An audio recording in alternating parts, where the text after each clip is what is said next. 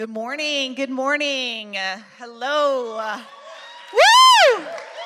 Yes. I want to come to church and get that response every Sunday. Okay, let me get my little miniature stool over here. Well, it's an honor to be with you guys this morning. Moms are resilient. We know that firsthand, right? Can I get an amen? Motherhood is tough. It's exhausting, as we just discussed. No sleep, right? So if you're a mother, you're resilient. And today we're talking about resiliency. So I want to share a story with you guys about Hannah, which is in 1 Samuel chapter 1. But before I begin, let me shoot straight with you. I never really completed a book from start to finish in junior high or high school. So of Mice and Men, you remember that? To Kill a Mockingbird, Phantom Toll Booth. I couldn't tell you what they're about. I did, however, skim the Cliff Notes. You guys remember that? So this morning, I'm going to give you the Cliff Notes of the story of Hannah in 1 Samuel. So Hannah is married to Elkanah. We're going to call him Elk, because it's a little bit easier, all right? And Elk has 2 wives, okay? This is some Old Testament stuff. All right? Not biblical. This is cultural. If you have any questions about it, Luke will be outside waiting for you to answer all of those for you. Okay? So his other wife, her name is Peninnah. We're going to call her Penny, okay? So we got Elk. He's got 2 wives, Hannah and Penny. Penny has, we know from the Bible, at least 4 children, maybe more. And unfortunately, Hannah is barren. She cannot have children, okay? Now, Penny is not very kind. She's your modern day Karen, okay? She's your social media troll. They just can't stop making comments, right? So she keeps egging on Hannah and is like, you know, nanny, nanny, poo-poo, you can't have kids. And Hannah, you know, she's tired of hearing this. She's sad. I mean, this is some deep, emotional, heavy stuff. The Bible says that Penny provokes Hannah and irritates her for years. And you know where she's doing this? In church, in the tabernacle. This is where Penny is egging on Hannah. And Hannah stops eating. This is tough for her, as it would be for any of us, right? And Elk's just in the middle trying to figure out the sister wives drama. He's like, what did I get myself into, right? Why won't you eat? Why are you crying? He just doesn't get it. Saga unfolds, and we find out that Hannah's in church, and she prays a very specific prayer, okay? She says, it's actually 1 Samuel 1:10. I'll read it to you. This is what she says. Hannah was in deep anguish, crying bitterly as she prayed to the Lord. And she made this vow, O Lord of heaven's armies, if you will look upon my sorrow and answer my prayer and give me a son, then I will give him back to you. He will be yours for his entire lifetime, and as a sign that he's been dedicated to the Lord, his hair will never be cut. So shortly after she makes this commitment to the Lord in prayer, she lays with Elk. We all know what that means, and eventually gives birth to Samuel. She stands by her word. She dedicates Samuel back to the Lord. This is where we get the idea of dedication. And Hannah's prayer is answered after years in the waiting. Now, I'm not here to tell you that everybody's story ends just like Hannah's, but what I can assure you that we will experience that same adversity. Your first blank, if you're following along on the app, is acknowledge adversity. And Angelique, if you can share with us a little bit about your journey and experiences. Sorry, I was getting a little fresh with the cord with you. Oops. Growing up, I loved sitting across the couch listening to my grandma's stories. I believe she helped plant the seed of my love of the World War II era. She would share her stories of resiliency in the face of adversity. Because during World War II, my grandma was put into relocation camp. Things weren't fun for her, but she taught us that, you know what, stuff may suck, but it's what you do in the suck that makes the difference. How many of us have been overwhelmed with adversity, the state or instance of serious or continued difficulty or misfortune? Ooh, no one? Just me? Oh, hey, it's me. Okay, it's cool. Let's jump back into Hannah's story as we acknowledge adversity. In 1 Samuel 1, 6-7, and because the Lord closed her womb, her rival kept provoking her in order to irritate her. This went on year after year. Whenever Hannah went up to the house of the Lord, her rival provoked her till she wept and could not eat. Have you been there? When the one thing you want the most, you feel you're supposed to have, you feel it in your bones as your calling is just out of reach. See, my grandma also taught me the love of the game. I learned my trash-talking baseball love from her. So in this sense for Hannah, it's like going to a Padres game and you have that one Dodger fan that just will not stop while they're playing anybody else but the Dodgers. We get it. You won the World Series in 2020. It was a shortened year, y'all. Like, it's okay. Move on. Okay, back to Hannah. As if everything she was going through wasn't enough. Verses 12 through 14 tells us that Hannah went to temple with her husband once a year during a time when the nation of Israel wasn't focused on the Lord. Now, on top of being against social norms by going to temple, church, to petition to God for a child, Eli, the pastor, sees her actively moving her lips and no sound coming out, and he thinks she's drunk and calls her out. She's accused of being drunk in temple, and here we are having mimosas. Hey, cheers, everyone. What a great time to be alive. But poor Hannah, she's under pressure of societal expectations, believes she's cursed, has a non-existent support system, and a husband who in verse 8 asks her, "Why are you weeping? Why don't you eat? Why are you downhearted? Don't I mean more to you than 10 sons?" Hello? This coming from the guy who took on a second wife and an annoying one at that and had the audacity to ask her, "Aren't I enough?" Bro, no. Her story resonates with me, inspires me, and challenges me. Have you ever prayed for something so hard, so deeply, and so passionately? I did. I named it, declared it, practically demanded it, and refused to take no for an answer. See, when I was little, I had the goal to be the first female admiral in the Navy. I was the daughter of a reservist. We went from Army Special Forces to Navy Special Operations, and I've experienced over 10 combat deployments. So in my family, I have 2 CFOs. Those are Chief Freakout Officers in my life. And one time Dad had called, and this is when you got one 15-minute phone call, maybe once every 6 weeks, and so it was gold when that phone rang and it was Dad. And my mom had talked to him, my brother had talked to him, I picked up the phone and I was like, "Hey Dad, how was your day? How are you?" Boom! An IED went off. Phone line went dead. Now I'm a fast talker and a quick thinker, and I was like, "Oh, you have to go? I will let Mom and brother know. Okay, give us a call when you can. Bye." For 2 weeks, I waited to find out what would happen. Thank God he called, and the first thing he said was, "I need to speak to Angelique," and I picked up the phone, and I was like, "You owe me so big." They don't know, and unless they're hearing this, they still don't know, and that was 19 years ago.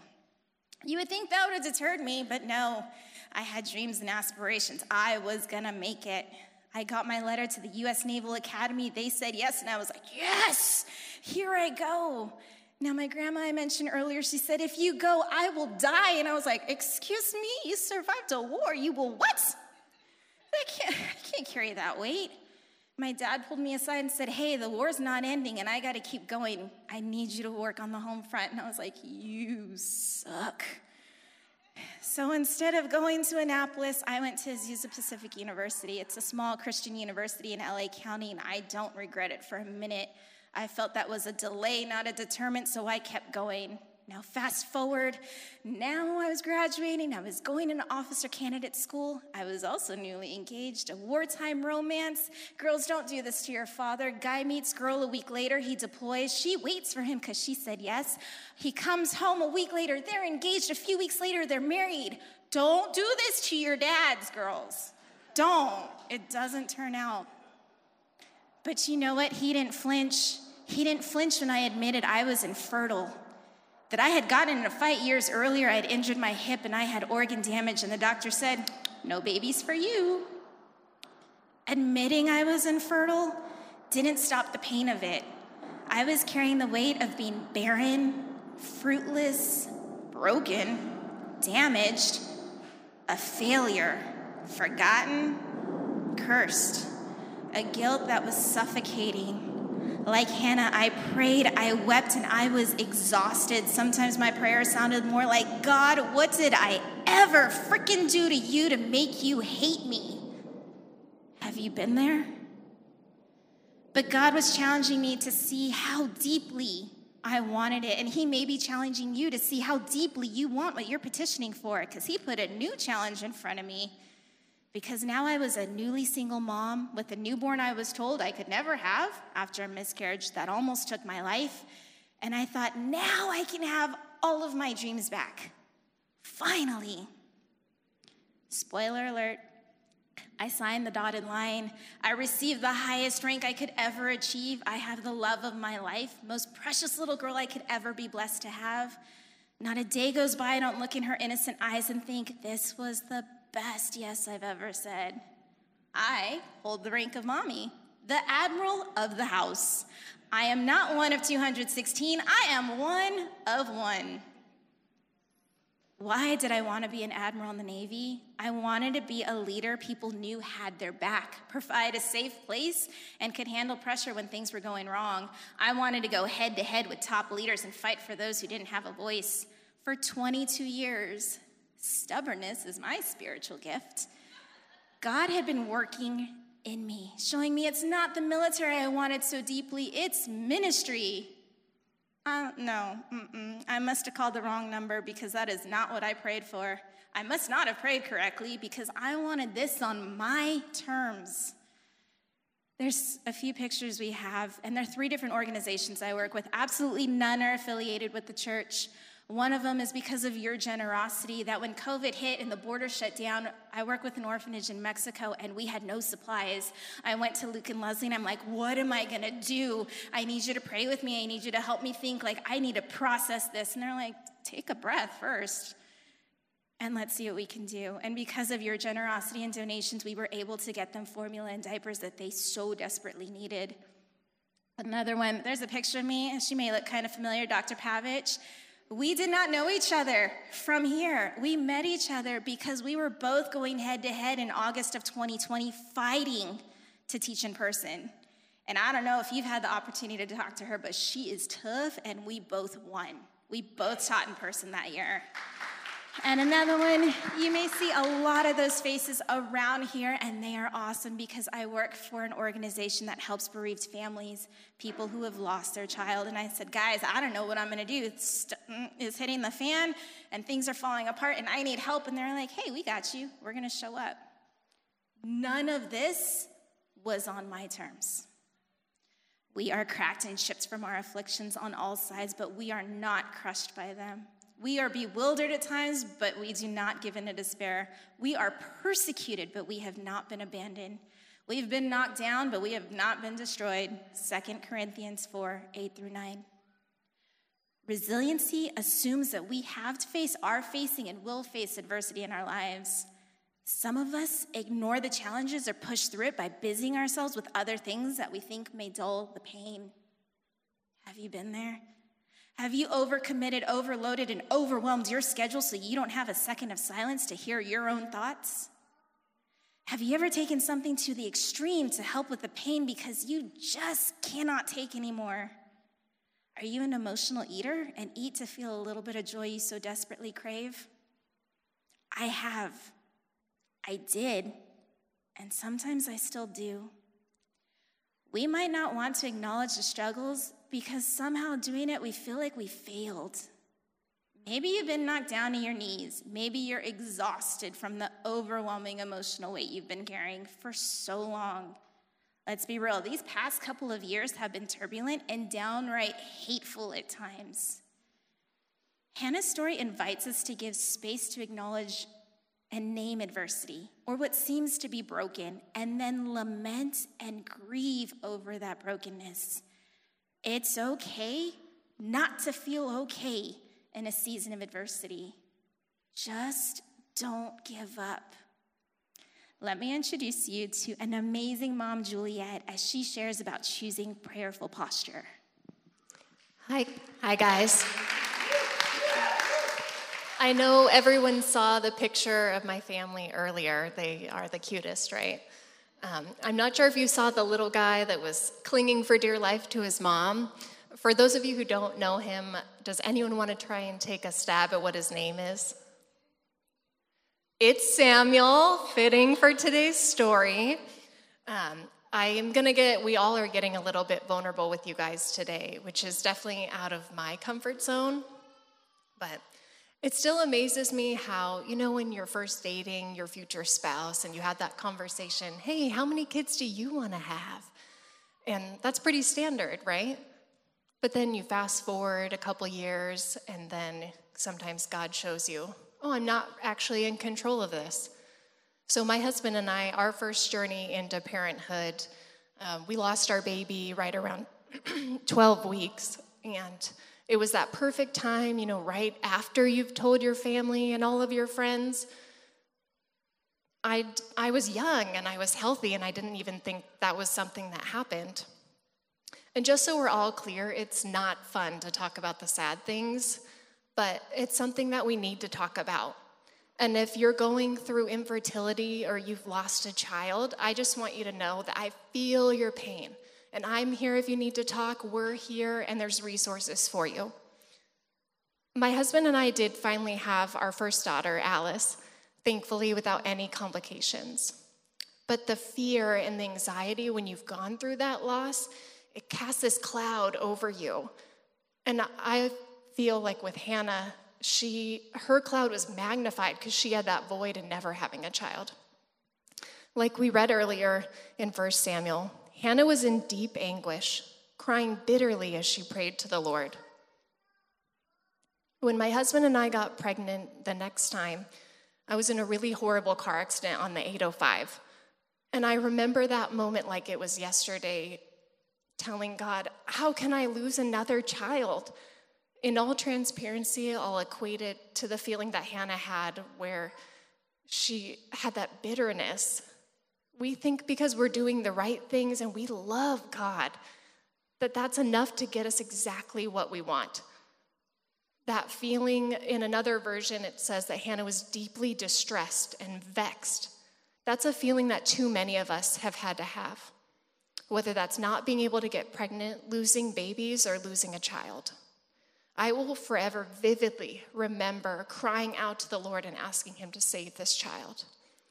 So the question to us becomes, how in the midst of devastation and grief do we as believers walk out our faith? If there's one thing I learned in these moments in my life, was that God was using it to call me to be in a posture of prayer. We see in the scripture that Hannah took up her sadness, her distress, even her tears to God. Those were her real, vulnerable prayers. It wasn't fluffy or superfluous. It was the genuine grief and the words that she felt.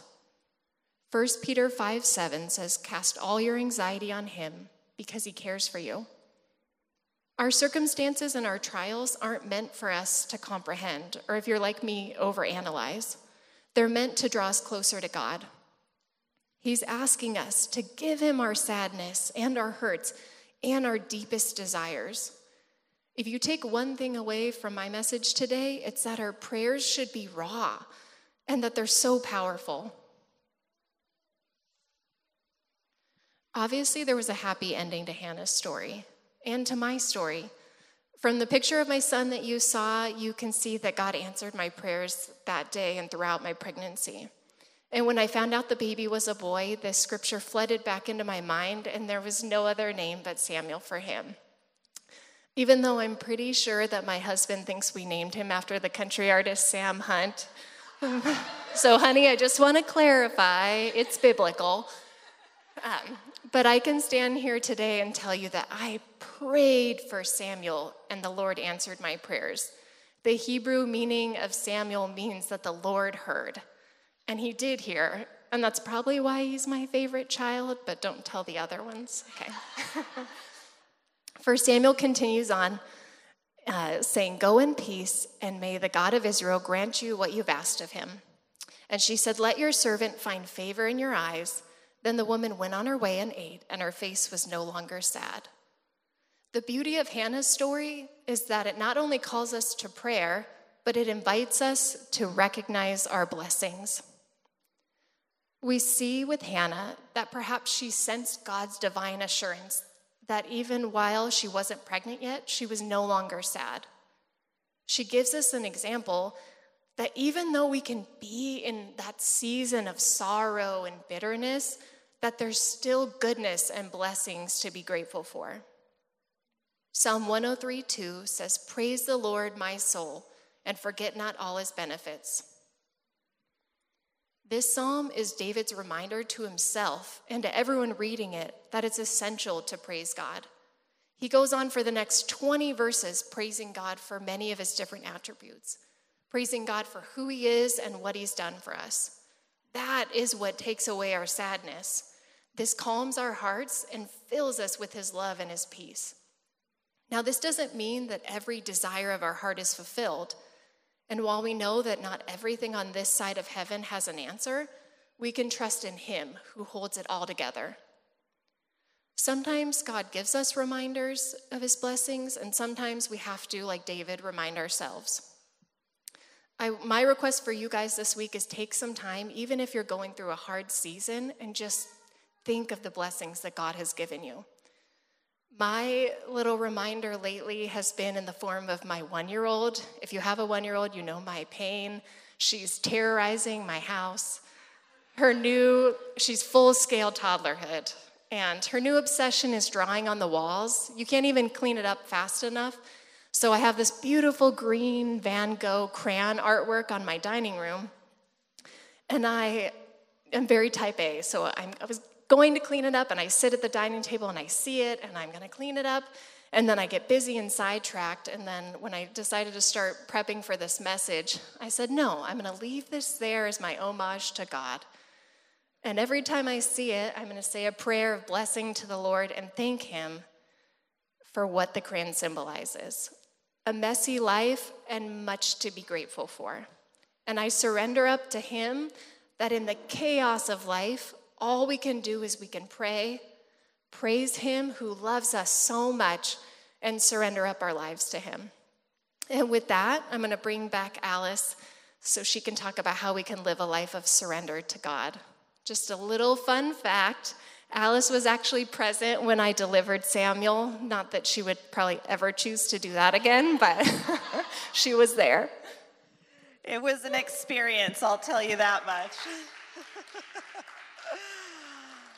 I was just along for the ride, Juliet. Just like Hannah was along for the ride, she never gave up.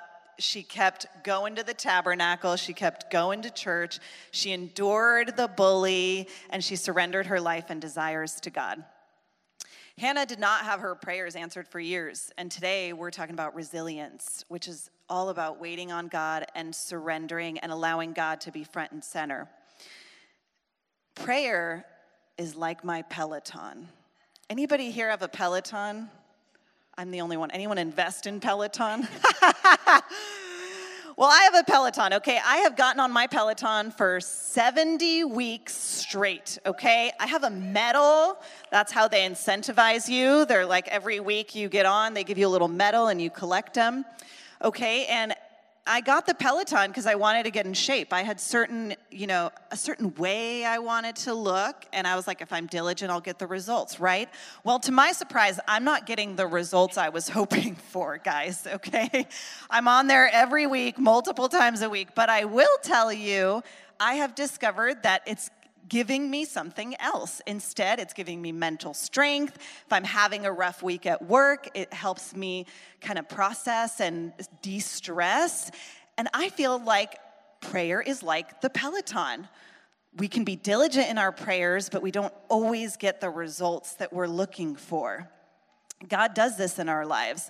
I want to tell you guys, in fact, about my friend Amy. There should be a picture coming up here of one of the times we went to Disney together. My kids call her Auntie Amy. She's right back there behind Buzz.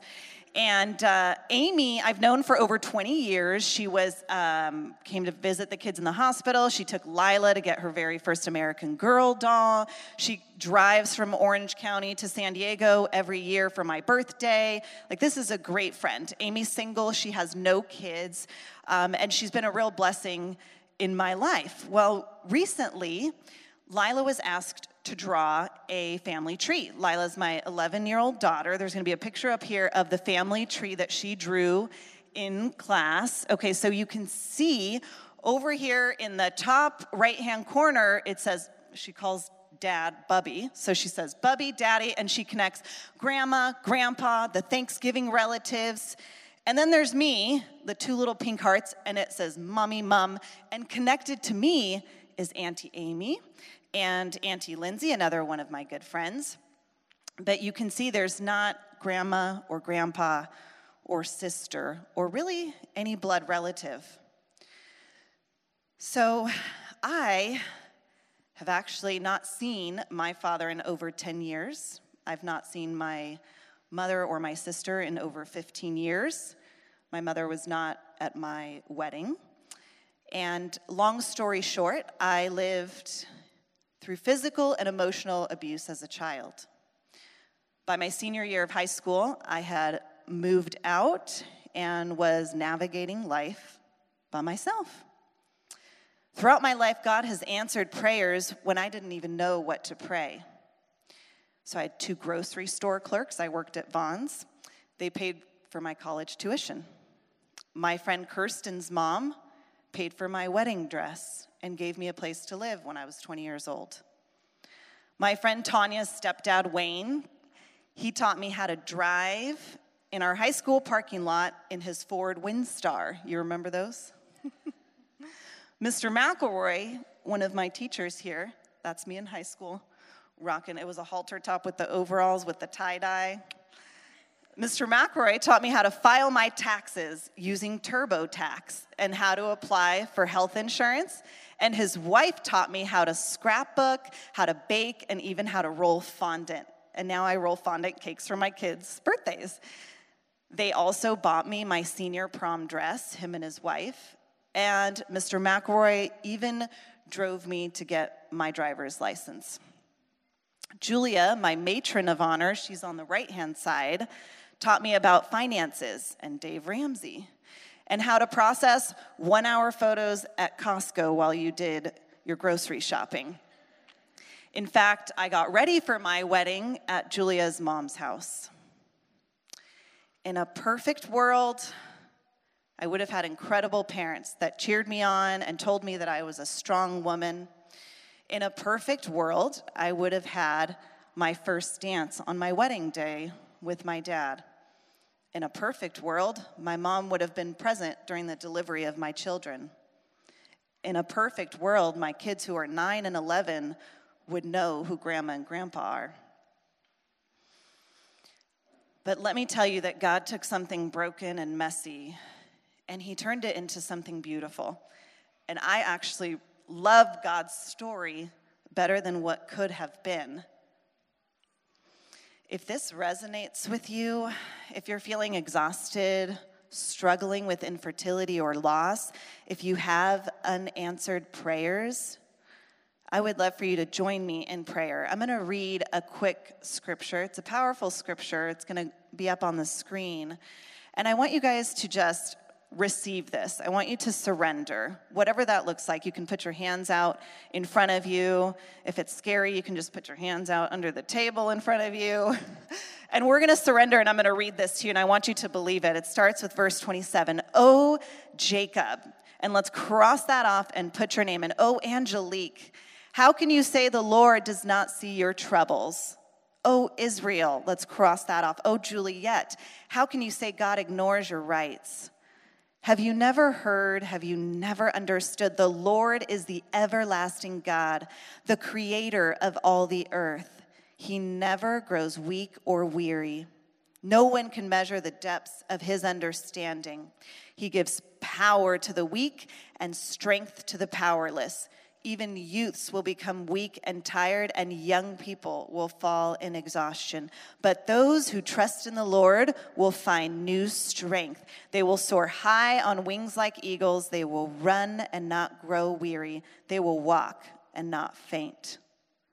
Would you pray with me? Lord, thank you for this room full of beautiful humans and beautiful mothers, God, who are resilient. They were resilient yesterday, they're resilient today, God.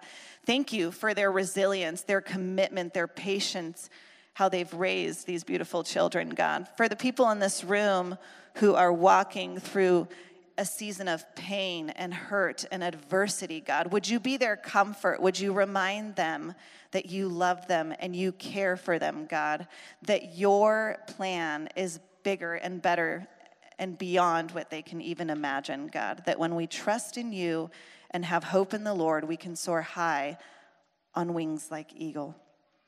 In Jesus' name, amen.